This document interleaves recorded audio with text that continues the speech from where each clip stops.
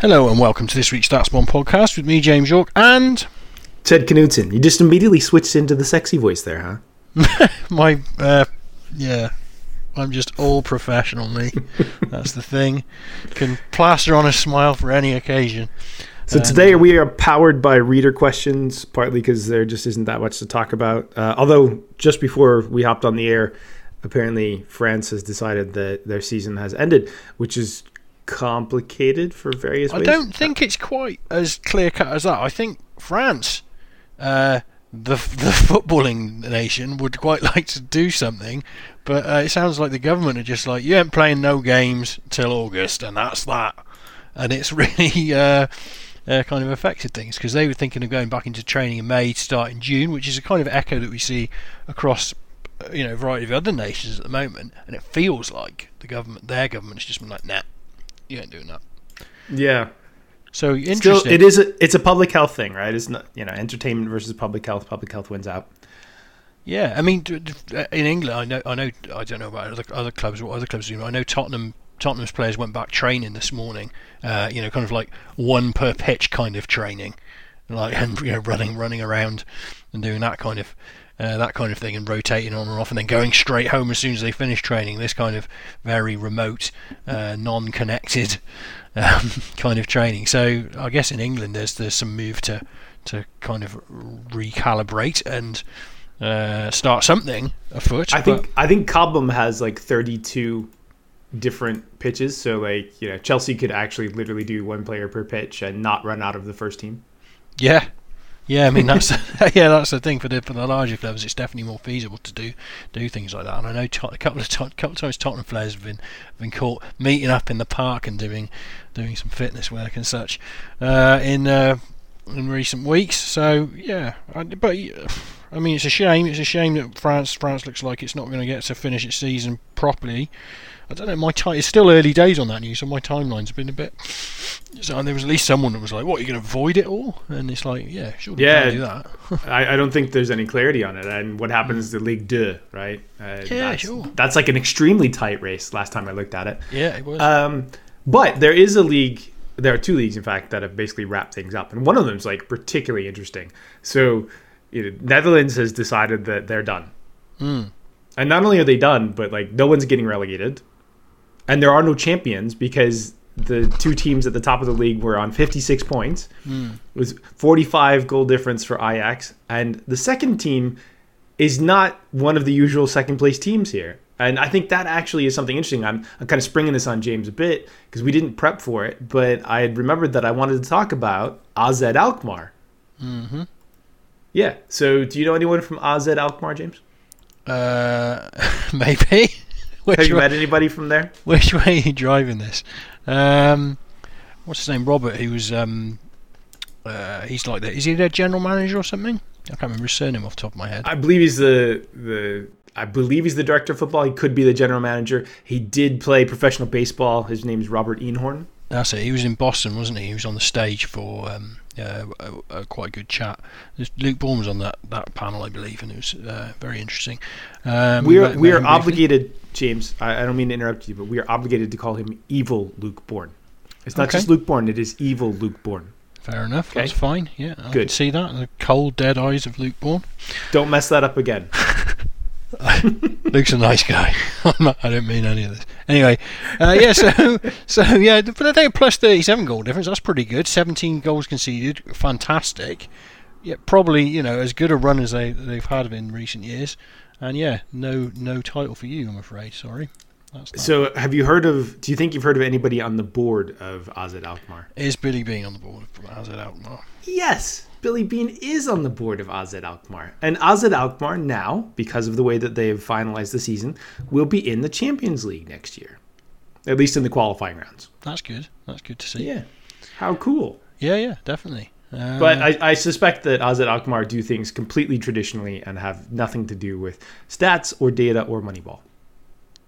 Or maybe as we cast our eye around Europe looking for further poster boys for our ethos, our philosophy, you could be right. This could be the future, What can I say? Anyway, all right. So let's do some questions. Now that I've thrown James for a total loop and he hates me even more than he already did, we're going to get to some reader questions. Here we go. First reader question. 2 questions about Aubameyang, right? So it was like, okay, I'll have a very quick look at Aubameyang just to get an idea about this. We talked about him briefly because his positional stuff. He's played a bit on the wide, a bit wide and a bit up front. I'm not going to get into visit, but there's been a discussion raging in the StatsBomb Slack about positions today, and I've had it with positions. But anyway, I hate them so much. I hate formations. I personally so dislike much. positions and formations. I think it was Twitter talking about it as well. It's just my personal dislike.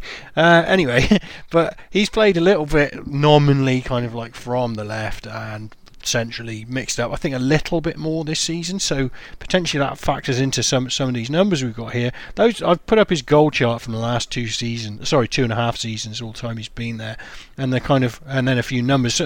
Two questions we had were the effect of Aubameyang leaving Arsenal, both on squad and finances, and then should Arsenal sell both Aubameyang and Lacazette and take in a young centre forward to accompany Nketiah, or was that too risky? Get a Jovic in, surely. And I think the interesting point here that I probably hadn't really noticed this, because he scored 16 goals from an expected goals around 10.5 this season.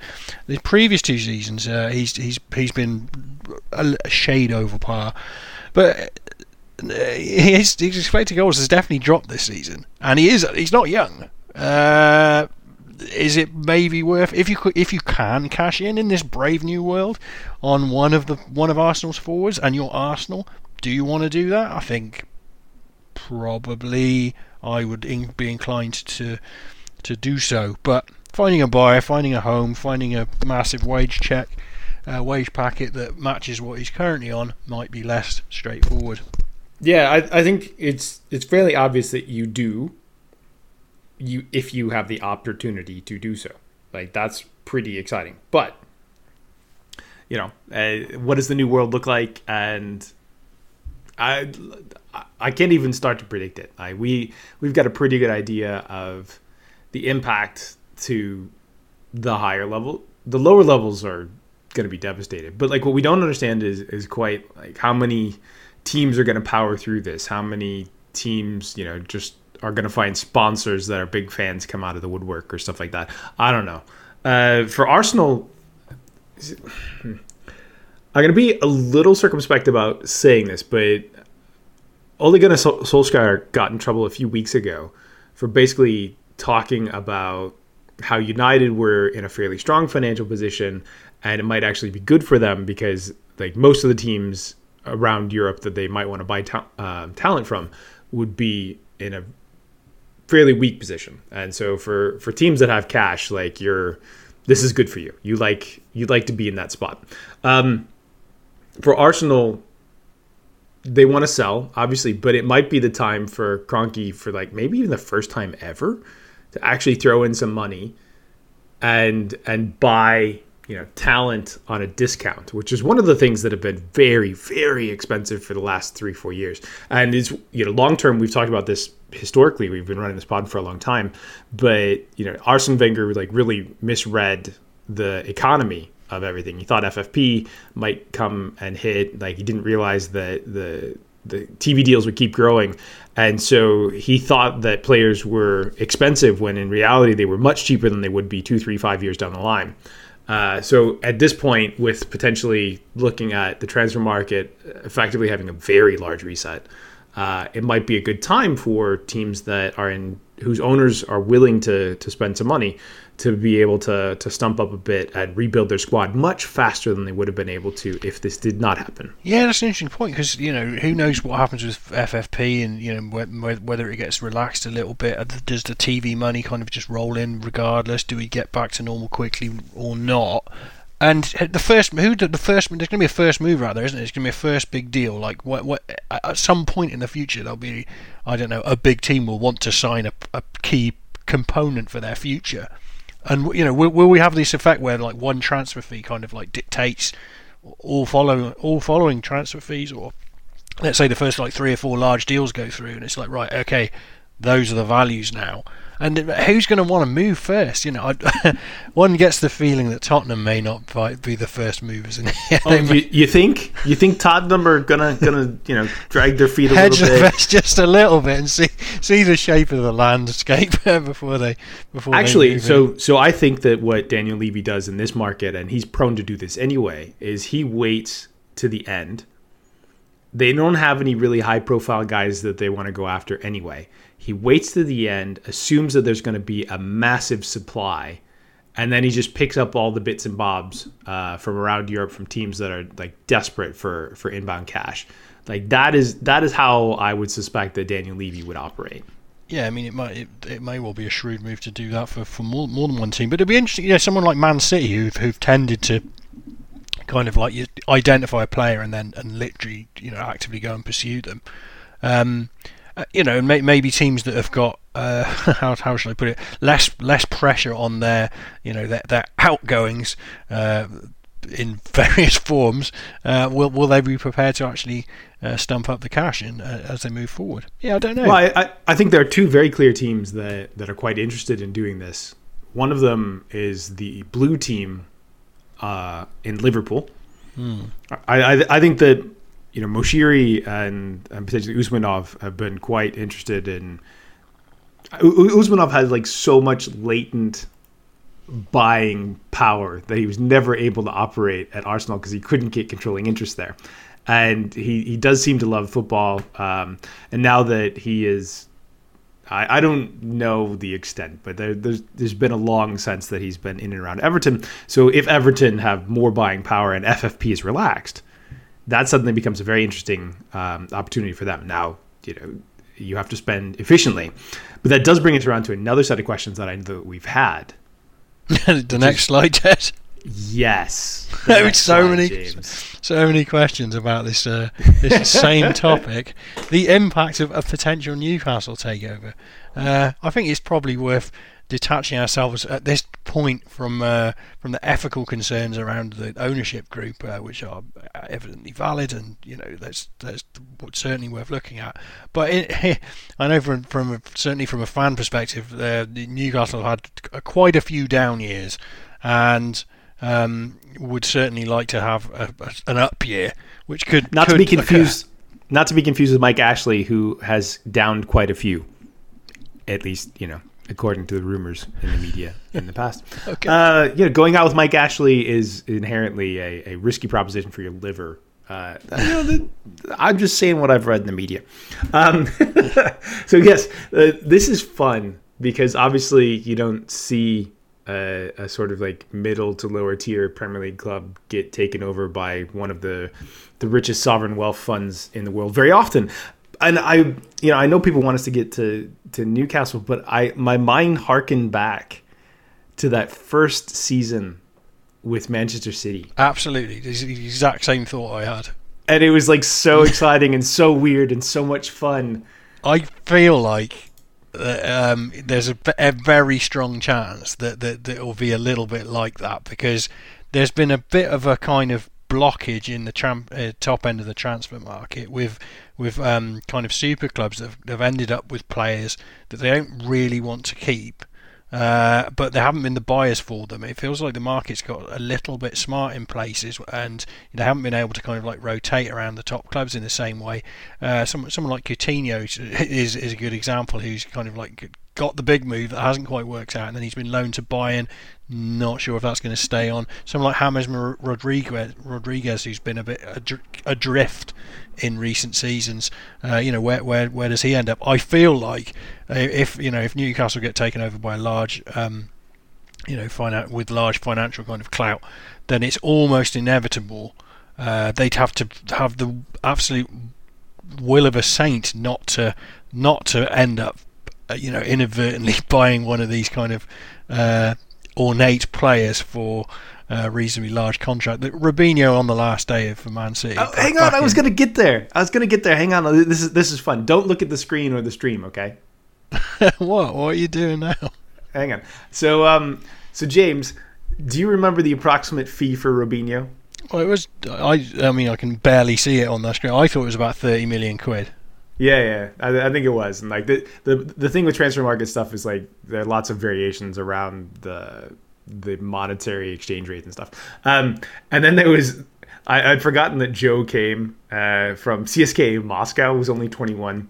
Nigel de Jong, Craig Bellamy. Was that in the winter? Yeah, because the blue ones are the winter ones, aren't they? But they're just buying and buying. Just hey, here is some players. They're available. Wayne Bridge, obviously Sean Wright Phillips, of course Sean Wright Phillips. Zabs was one, and Zabaleta and company were two of the early ones there that you just forget about. Tal Ben Haim, whose agent I'm sure like made a killing over all those years being involved in and around Harry Redknapp. Wait, I have to take that back. I suspect. Anyway, young Daniel Sturridge in and out of that team, and obviously they had like a pretty strong academy group from that period of time as well. And then Mark Hughes was involved at that point, and then prior to that it was Taksin Shinawatra, right? And this is the thing. How do you Ericsson? How do you evolve out of the what your club already is? You can't see Bruce staying on after a huge takeover. I mean, it might take a little while to kind of remove him and do something else, but it just feels like that would be unlikely. One of the questions someone had asked was like, how many points would Gareth Bale add to this Newcastle team in one season? I kind of poked around that question. I know Omar Chidori did some work on this years ago, and he said he reckoned about 5 for a player. So if we say 5 for an absolute top class player, knock off Gareth Bale's injury time, what's a couple of points, 2 points? Well, we had some concerns around Bale, right? Like we looked at him and felt like there's definitely a fall off in the works, and age again. This kind of age group, and it's easy just to think like, but they're class, and it's like, well, yeah, but not many people stay class relentlessly into their 30s, and it's just, I don't know. He's had a funny time, a really odd time at the back end of his Madrid career. Really, last 2 years at least have just been almost a wash to some degree. Don't know. James, did you stay class into your 30s? Maybe. I'm trying to think big events of my life. Yeah, I became a parent at 32. There you go. That was I was really physically moment. fit in that period of time. Like it was a period where I started doing MMA, and actually I've kind of like recalled this and recently because of the lockdown and how I'm just kind of managing stress with like physical fitness, and I was like, man, I'm doing maybe 3 hours a week or something like that. And I was like, when I was a kid, and I say kid, I mean like late 20s, early 30s, I was doing about 10 hours a week of workouts and tennis and whatever. Like it's just so different. I'm like, yeah, 3's a lot for me now, with the 3 children and everything else going on. So the year before City changed hands, that season before when Sven was in charge, you had Rolando Bianchi. I have no idea who this dude is. Like, I mean, I was paying attention. I was trading and gambling at the time, but I still don't know who Rolando Bianchi is. Vedran Chorluka, obviously former Spuds and would be future Spuds player. Ilano, Valery Bojanov, who I think, did he go to Everton at one point? I don't think so. Ilano was great. Ilano was really good. Yeah, I liked Ilano fine, but he was 26 when he arrived. Martin Petrov, Philip Caicedo, Gelson Fernandez, Benjani, classic Benjani, Neri Castillo with a loan fee. I was just like, what a mess. Like, what a disaster of a window. And it just shows how you can light money on fire if you do things wrong. And that was actually the norm, and has been the norm when somebody with money comes and takes over a football club over and over and over again. And so this is the note of caution that we would strike in answering this question for Newcastle fans. Yeah, it does. This is the thing. It takes time, and it's important not to go in and make these kind of like huge missteps just straight off the bat, and end up with want-away players. And yeah, I mean, which team is it? Was it Fulham? Fulham kind of had to sign players. I can't remember. Maybe it was Villa. Villa had signed players as well. But I think both those two teams came up from the Championship, and they needed to sign players. So that was always going to be the case. But they signed a lot of players, and just kind of building a whole new dressing room overnight these are the two circumstances that it seems to happen. You get a promotion into the Premier League or Major League, and or a takeover, and then suddenly 10 new players arrive. Trying to manage that situation so that everyone's on the same page and you've got a kind of team ethic and all those kind of softer factors that we look at. It's not easy, and if I was in charge of Newcastle with a huge, great big takeover, I would be investing in the right things, Ted, not Robinho for 30 million or whatever. Here's a good question. Where is Robinho currently? Is he in Turkey? He is. I believe I don't know where he's. I'm sure it came up quite recently. We're talking about it. I remember watching him and Diego in like the early 2000s. I thought they were going to be the two best players in the world, and they were very good. And they both had very decent careers in ways, but in some ways it didn't quite get to the stage that maybe I expected.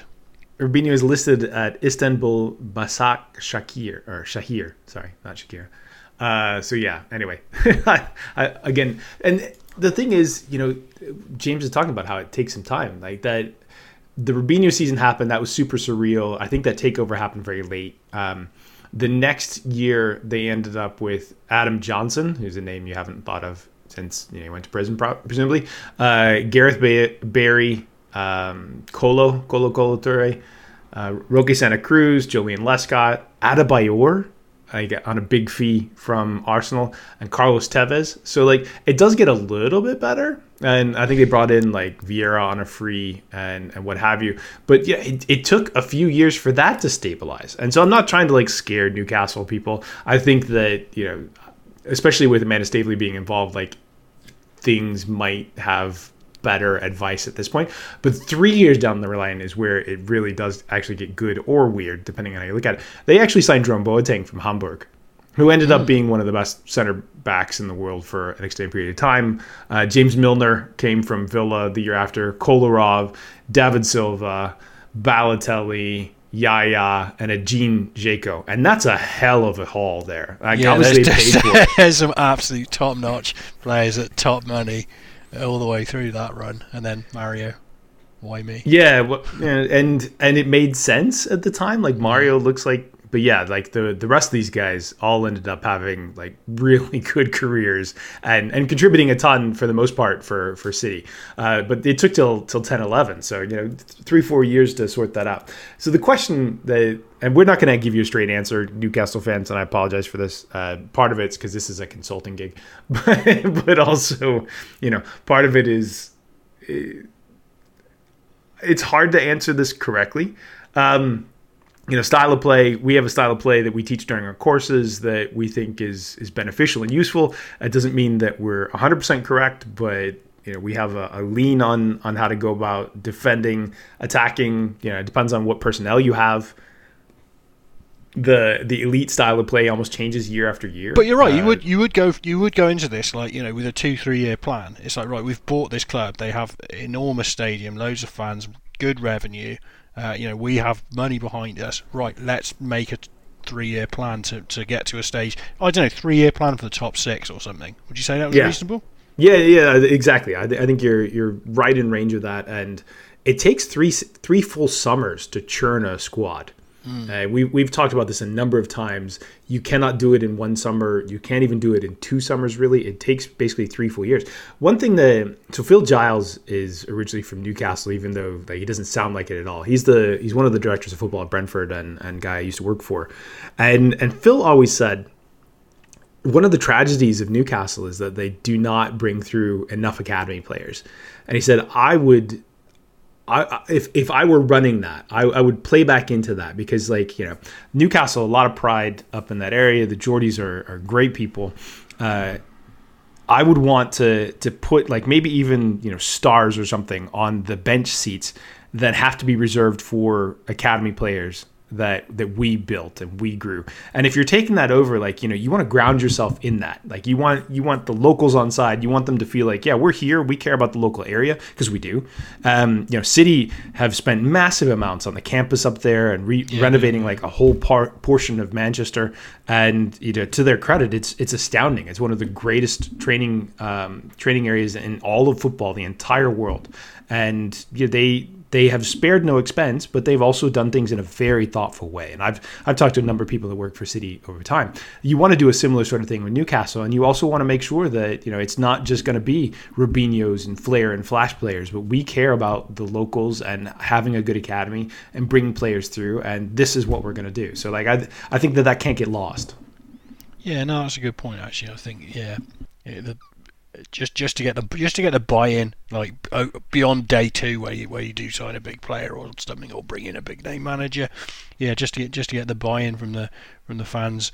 You probably need to be a little bit kind of cognizant of the whole picture there. But I don't even know if it's going to go through at this point, I suppose. But yeah, from a pure spectacle soap opera, Premier League perspective, it's an interesting topic, no doubt. Should we move on, Ted? What have we got next? So yeah, we've utterly failed to answer this question, Newcastle. Basically, that's okay though. We riff on our topics. If I were running the program, my head coach would have been the guy who's over at PSV Eindhoven now, probably.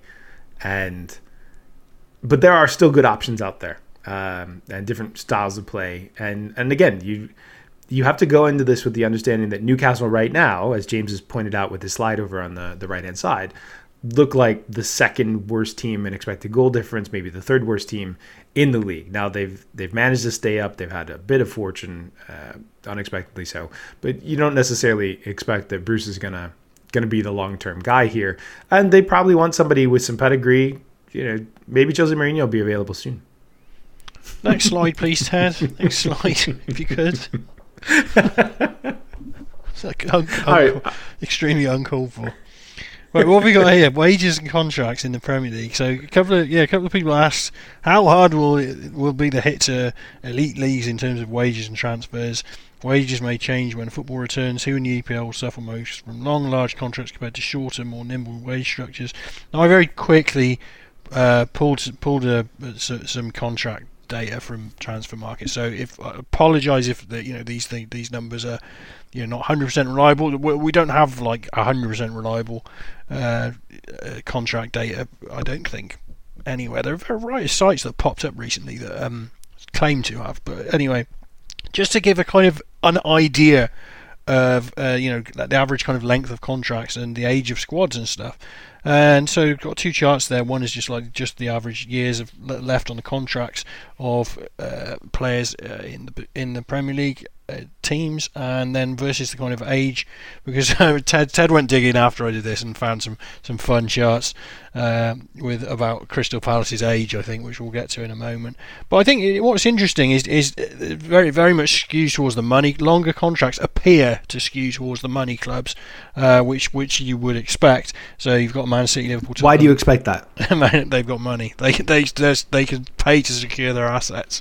There you go. It's the asset bit. So the way that the contracts work they're considered, a player is an asset, but they're only an asset as long as you have them under contract. And so if you're paying big money for players that you want to stick around for a while and you think they're going to be really good, you just immediately put them on 5-year contracts, right? And you want to make sure that you get control of that asset for as long as possible. And so that's why those bigger clubs tend to have the longer sign-ups and lockups for their players. I think the one team that kind of stood out for me here probably was West Ham, who've got relatively long contracts. They've spent quite freely's probably overestimated. Spent quite well in the last couple of years, and probably have got quite a few players locked down for significantly large deals and long deals, and they're obviously very close to the trapdoor at the moment. Compare them to, say, Bournemouth, who look to have shorter deals and I think a generally younger squad as well. Yeah, generally younger squad.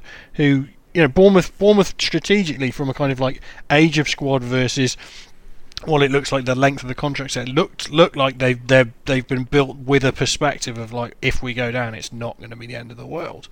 And obviously they're a smaller club than West Ham in general, but yeah, West Ham in general, it feels like they've got long contracts, older players, and sounds great. Maybe there's a the balance of risk and reward there might be a little bit off. It's hard to say, and again, these are just kind of like overviews of looking at these teams.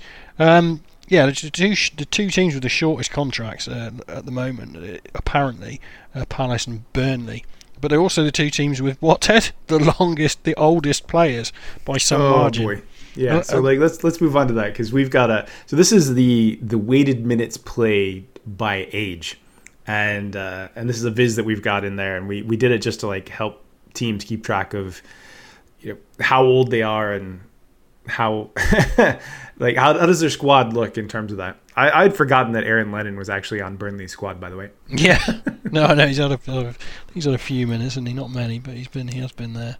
So on the left hand side of this is Crystal Palace, and we've got a line going up from 27, and then another line. There's a pink dotted line at the average age, which is just about 30 in terms of weighted minutes. And Palace have two players, only two, that have played any. Oh, sorry, there's a third down there that's had 13 minutes. There's an 18-year-old that's had 13 minutes, I guess.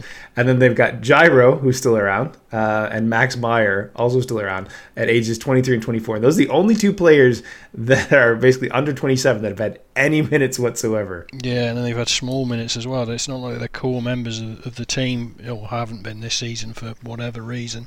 Yeah, it's really. I think we flagged this in the summer, definitely, that Palace were getting old, and it was all kind of getting away from them. And yeah, it very much feels like this.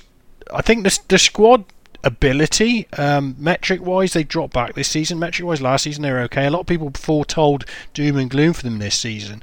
I thought their metrics were strong enough that they would probably persist through this season. Their metrics have dropped back, and they've got no younger. So I think it's possibly this season. Last season, last season was fine. This season is fine. Next season, it's going to look. That's probably when it's going to come home to roost. We'll see, but Roy does his thing, and my joke is that Roy could do it with 11 bales of hay and still end up staying middle of the pack in the Premier League. Then you got Manchester City, who, as James noted, have some of the longer contracts. They've got some kids that have had a bit of time, including Phil Foden. Gabriel Jesus is still only 23, which is really, really? Yeah. Rodri also 23. And then you get a little bit older, but like they have plenty of peak age players, but they've also got like a long distribution and a long tail. So like Claudio Bravo, goalkeepers tend to be a bit older. That's fine. Fernandinho, 35, has not gotten any younger. David Silva, who this is his last season at the club, presumably.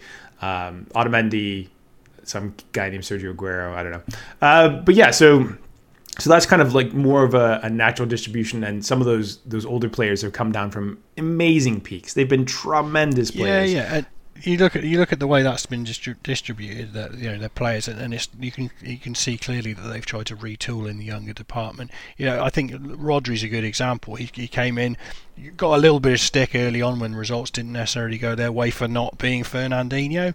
And it's like, yeah, okay, that's valid, but he's also 23-ish, and Fernandinho's 30, 34, and has been one of the superior kind of like all-round midfielders in that role for a few seasons. So, yeah, is it about Rodri in season one?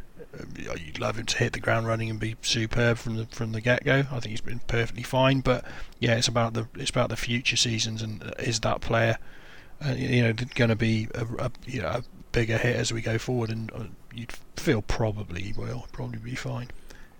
Yeah, and then you've got Burnley, and Burnley's like really intriguing because they're clustered all around age 30 for the most part, some 28s. And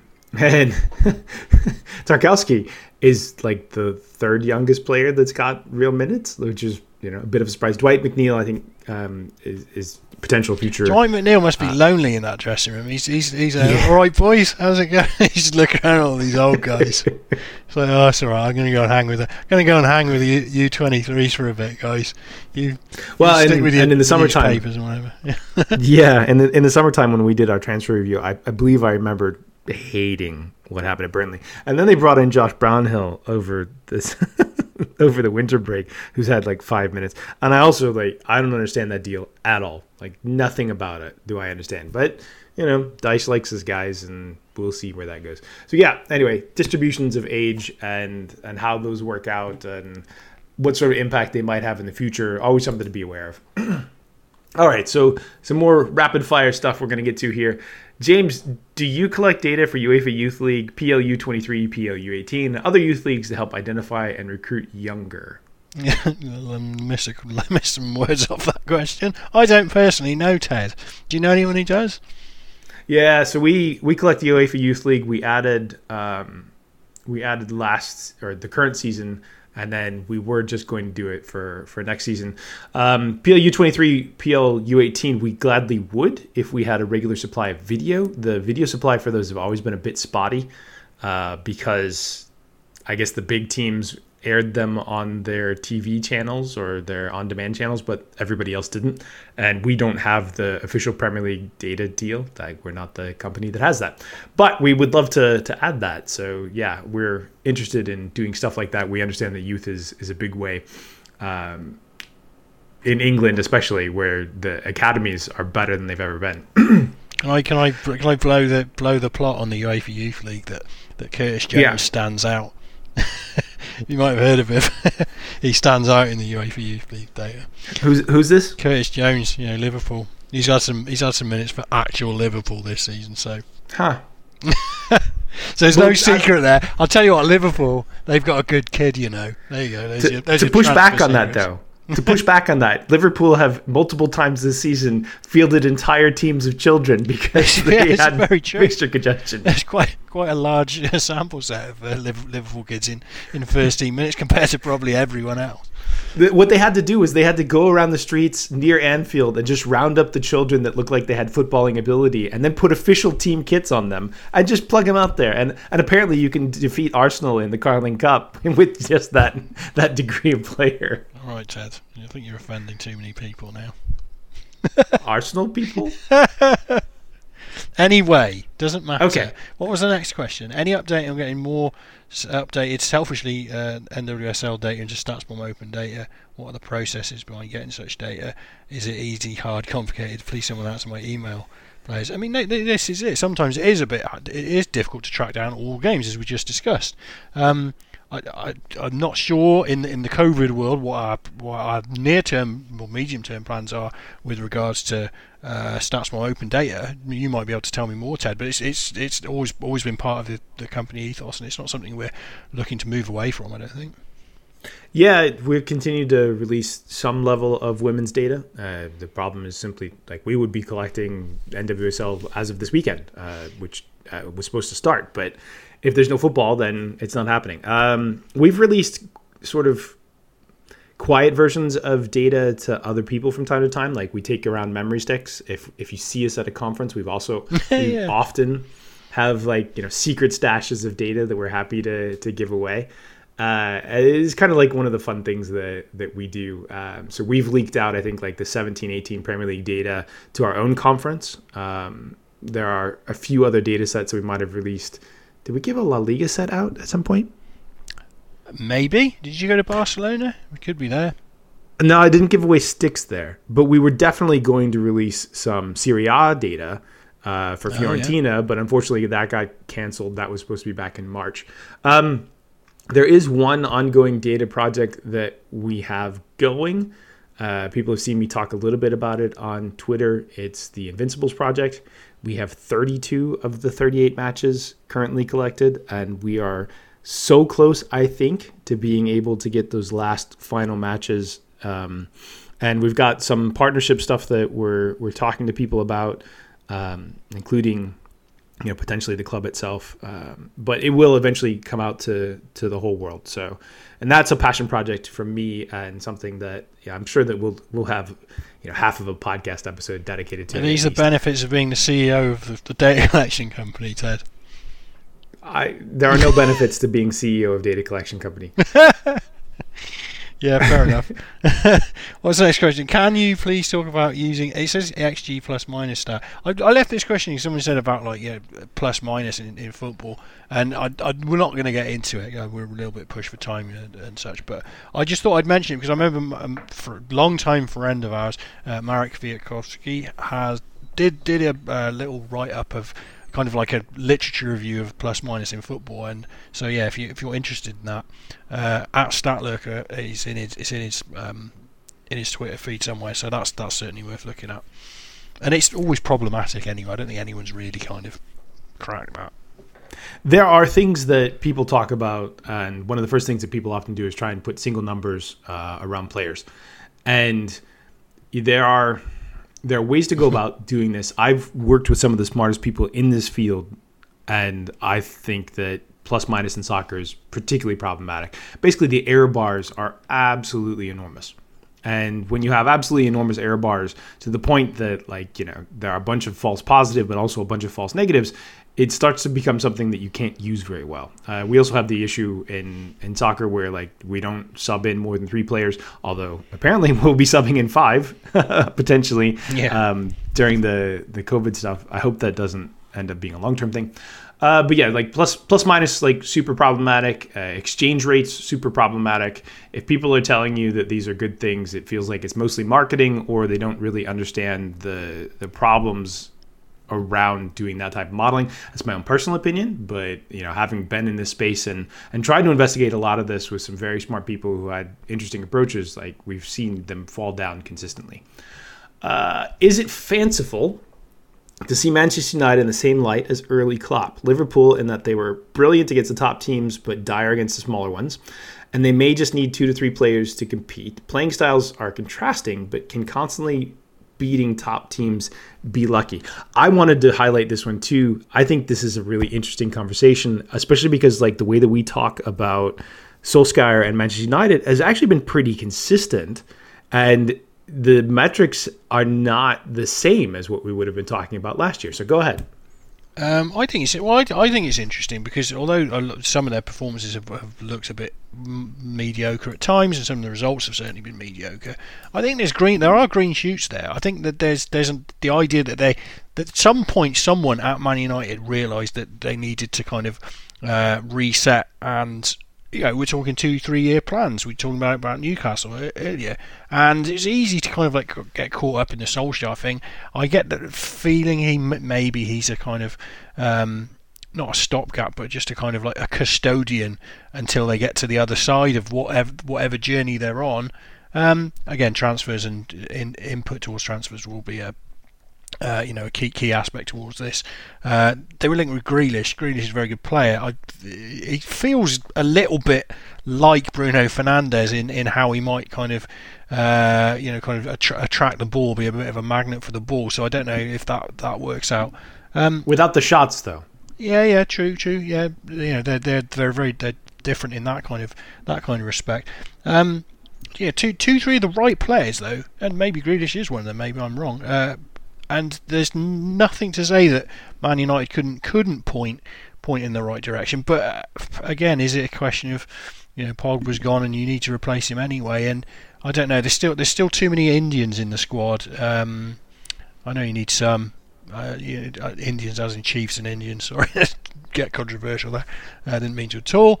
And last week was us mentioning racial epithets, but that was in the context of The Wire. We're really not trying to do that. No. I understand what you mean. Chiefs and Indians, not cops and Indians. I don't want them. I don't want Man United to think that they can just solve their problems with one-hit stars. But at the same time, I don't know. I feel like some of their kind of like 12th, 13th, 14th, 15th men are maybe not up to scratch. So it might be a case of buying it all through the squad. It might be 4 or 5 players rather than 2 or 3. But I'm more hopeful about Man United's future than I probably have been for some while, one way or another. Yeah, as not a United fan, I'm not sure that hopeful is the way that I would describe it. But analyzing them, I think that defensively, something we've been pointing out all season, like their defensive metrics have been pretty close to elite. And if you defend fairly well and you have pretty good talent around it, like you can do reasonably well. Now the gap here, and this is the question for the United fans that will always ask themselves, is how do they get back to the top? And they are far, far off the top. Yeah, sure. But they're not far off the Champions League places. And, if you say you got to start somewhere, that's probably a fair place to start. But can we really be happy about a team that just cannot handle Liverpool? I don't know. I'm trolling now. Sorry. Liverpool will progress at some point. They're not going to be this team forever. 2 years from now, things change fast. Easy to forget that. It's true. No, it's absolutely true. Liverpool used to be 7th and 8th best team in England. Yeah. Let's see. Favorite moment and favorite player don't necessarily have to be the best from the Brentford 14-15 season. Oh, a question for me. Was that for you? No. I really enjoyed John Terrell's period. I really enjoyed Tarky. Like watching Tarkowski is he was a lot of fun. Sometimes panic-inducing, but a lot of fun. People got stuck on Pritch. Like Pritchard was one of the young players of the season that year, and his career has kind of disappeared. But like my frustrations with Pritch was just like he loved to shoot from range, and that's always very frustrating. It was an interesting season, and a little sad that it didn't do better. And I have some frustrations there because we wanted to sign 1 or 2 players that ended up being very good in that winter window, and then Andre got tired. But yeah, I mean that was and mostly because of who I am and when they happen. I remember the painful moments. So I remember in particular just never ever getting past Middlesbrough and having like fluke fucking goals fly in, and just god damn that team. Anyway, that's like, and obviously we lost to them in the playoffs, so that's what I remember. Here's a good one for you. How highly do you rate Odsonne Edouard, and where do you think he ranks in the under 23 strikers in Europe? I'm not entirely sure about this, but I know for a fact that within metrics wise he looks really quite tidy within Scotland, but he's within Scotland, so that kind of balance is worth kind of thinking about. A lot of shot volume. Yeah, lots and lots. I think he's certainly someone you'd have a good look at, wouldn't it? If you're any team in Europe and you're like building a short list of like under 23 strikers or guys for the future, he's someone you'd have a close look at because superficially certainly, what he's done since he's been in Scotland has been entirely fine and good. That doesn't mean I'd rocket him to the top of a shortlist, and I think his outcomes could be potentially quite variable because of the nature of the league that he's playing in makes it slightly hard to evaluate, and it just does. Forwards can be, I mean, strikers in particular can be really quite difficult to evaluate. At times, often you'll watch them and they'll do very little for long periods of the game, and then they'll spring to life. I think I've said this before, but watching Zlatan in the Milan derby score, assist, and hit the post and do nothing the rest of the time, and then coming away from that match thinking like, is that what I want from my striker? Is that what I want from my striker in 2020? And it's just forward evaluation, particularly goal scoring. And players that are predominant goal scorers rather than also creative remain, kind of an interesting topic to look at. I want to watch him against everybody that is elite. I want to watch him against his hardest competition in particular, preferably not Scottish teams. I want to see him in is he played in youth national teams for France, like current U21? When did he face the tough teams there? Like that's what I want to see because I want other baselines that are not Scotland. Yeah, totally. I agree. If you were picking a New England manager, what would you look for? Specific skills to best manage a tournament, the best fix for available players, someone to lead a whole organizational change in tactics, i.e. U16s up to the seniors. I don't get why we got this question. Southgate's fine for now, and he seems to have his somewhat of an interest in the whole pipeline. So I think there's an England manager coming available soon. Well, yeah, certainly someone else. This was another question we got. Who's a good fit for the women's job? And I thought I don't know enough about the women's game to actually make a valuable comment there. And I thought I'm not allowed to answer this question. I thought you'd just promote Emma because she's your pal. So I thought maybe we'd skip past that question. I'm honestly not allowed to answer it for a number of different reasons that will all get me in trouble, even if Chelsea media are not going to get me on my back. Ted, if you're the England women's team manager by next week, I'll call myself stunned. That will be quite the upgrade. Moving right along, do you think FIFA potentially bring in 5 subs to ease congested schedules opens the door to it being instituted permanently, and what are some game management implications of it? We talked about this in a past podcast. I don't really want to dig into it. 5 for now, especially with those issues, is okay. Yeah, if they got fast turnaround of games, then I would understand if they tweak the rules a little bit to enable that. We probably just have to bite on that and live with it. But are you better at Football Manager than I am, James? I think so, but I haven't played in about 15 years, so I'm willing to cede that to you. I've probably played more recently, but again, it's something that I gave up when we started doing this professionally because I just didn't have the time. Very true. And I don't get. What are your feelings towards orange soda? What are my feelings towards orange soda? I don't know. What? Why don't you know? Is this a meme I've just missed out on? Probably. I have no idea. I know the guy who asked it. I don't know where it came from either. But you're the idiot who put it on. Is there a song Orange Soda? Is there a hip hop track Orange Soda? I think there is. It's good. Okay. On that note, James is going to portray the Fanta of the Opera in a coming musical. Now, so we're going to wrap up. I've got to go teach. The Set Pieces course is ongoing. We had like nearly 100 people, I think, in the room last week, which was like a huge credit to everybody. Ewan helped put that course together. Thanks again to him. Mentioned that yesterday. And also to our history. And it's also like really interesting to see. I think the most people we had in a room before was something like 16. A year on, we do this online and we get, basically 100 signups and people who want to learn. So super cool. Vic Mensa, Orange Soda, is a good track. Anyway. Till the next time. Goodbye.